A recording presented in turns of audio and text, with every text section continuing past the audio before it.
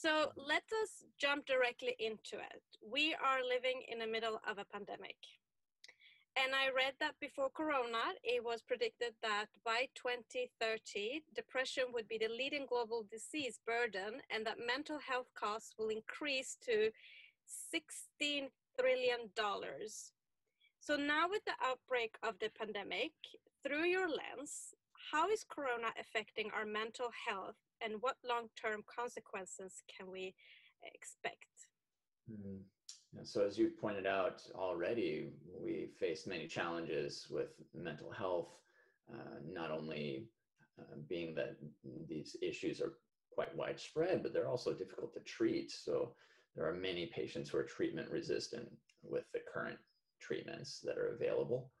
And coronavirus is only making this worse, being that now some of the activities that ward off, for example, depression, just moving around, exercise, being active physically, that is very helpful for keeping people in good mental health. And then, of course, there are issues related to enjoying physical presence of other people. Touch is very healthy and good for us.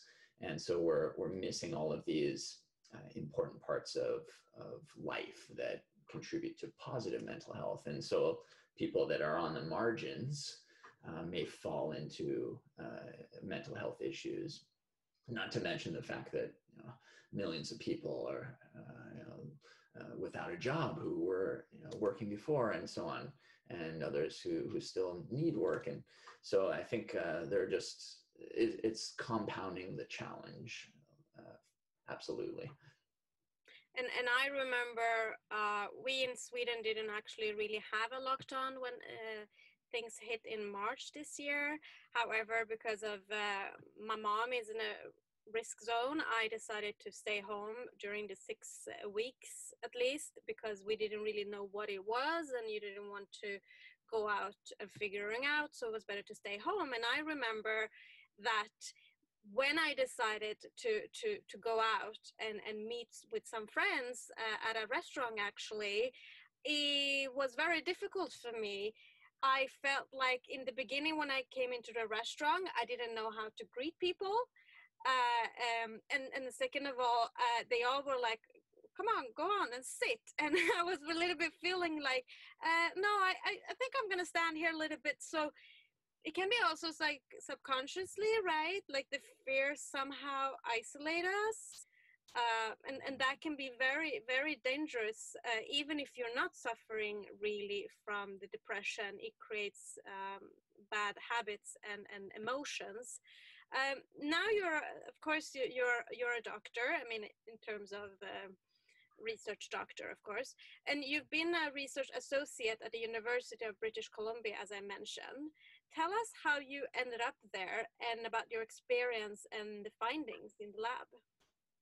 Sure. And before just building on your point about how this has disrupted everyday life, speaking with my colleagues in the consumer neuroscience world, where we're interested in implicit processing and basically, for example, I was talking with Sarah Yu, who's another cognitive neuroscientist, and discussing how this COVID situation makes a lot of what's usually non-conscious conscious.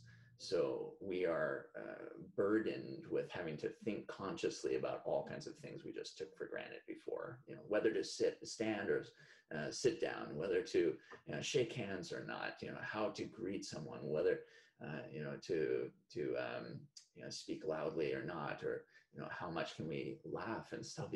All these things that just are natural for us, or are now top of mind. We have to think about them consciously. And so we kind of can sustain a certain amount of burden on our attentional resources, but now that's really been inundated by this additional need to pay attention to everything. So I think that also kind of makes it difficult for everyone. And again, people on the margins are going to find this too much to handle as far as mental health is concerned.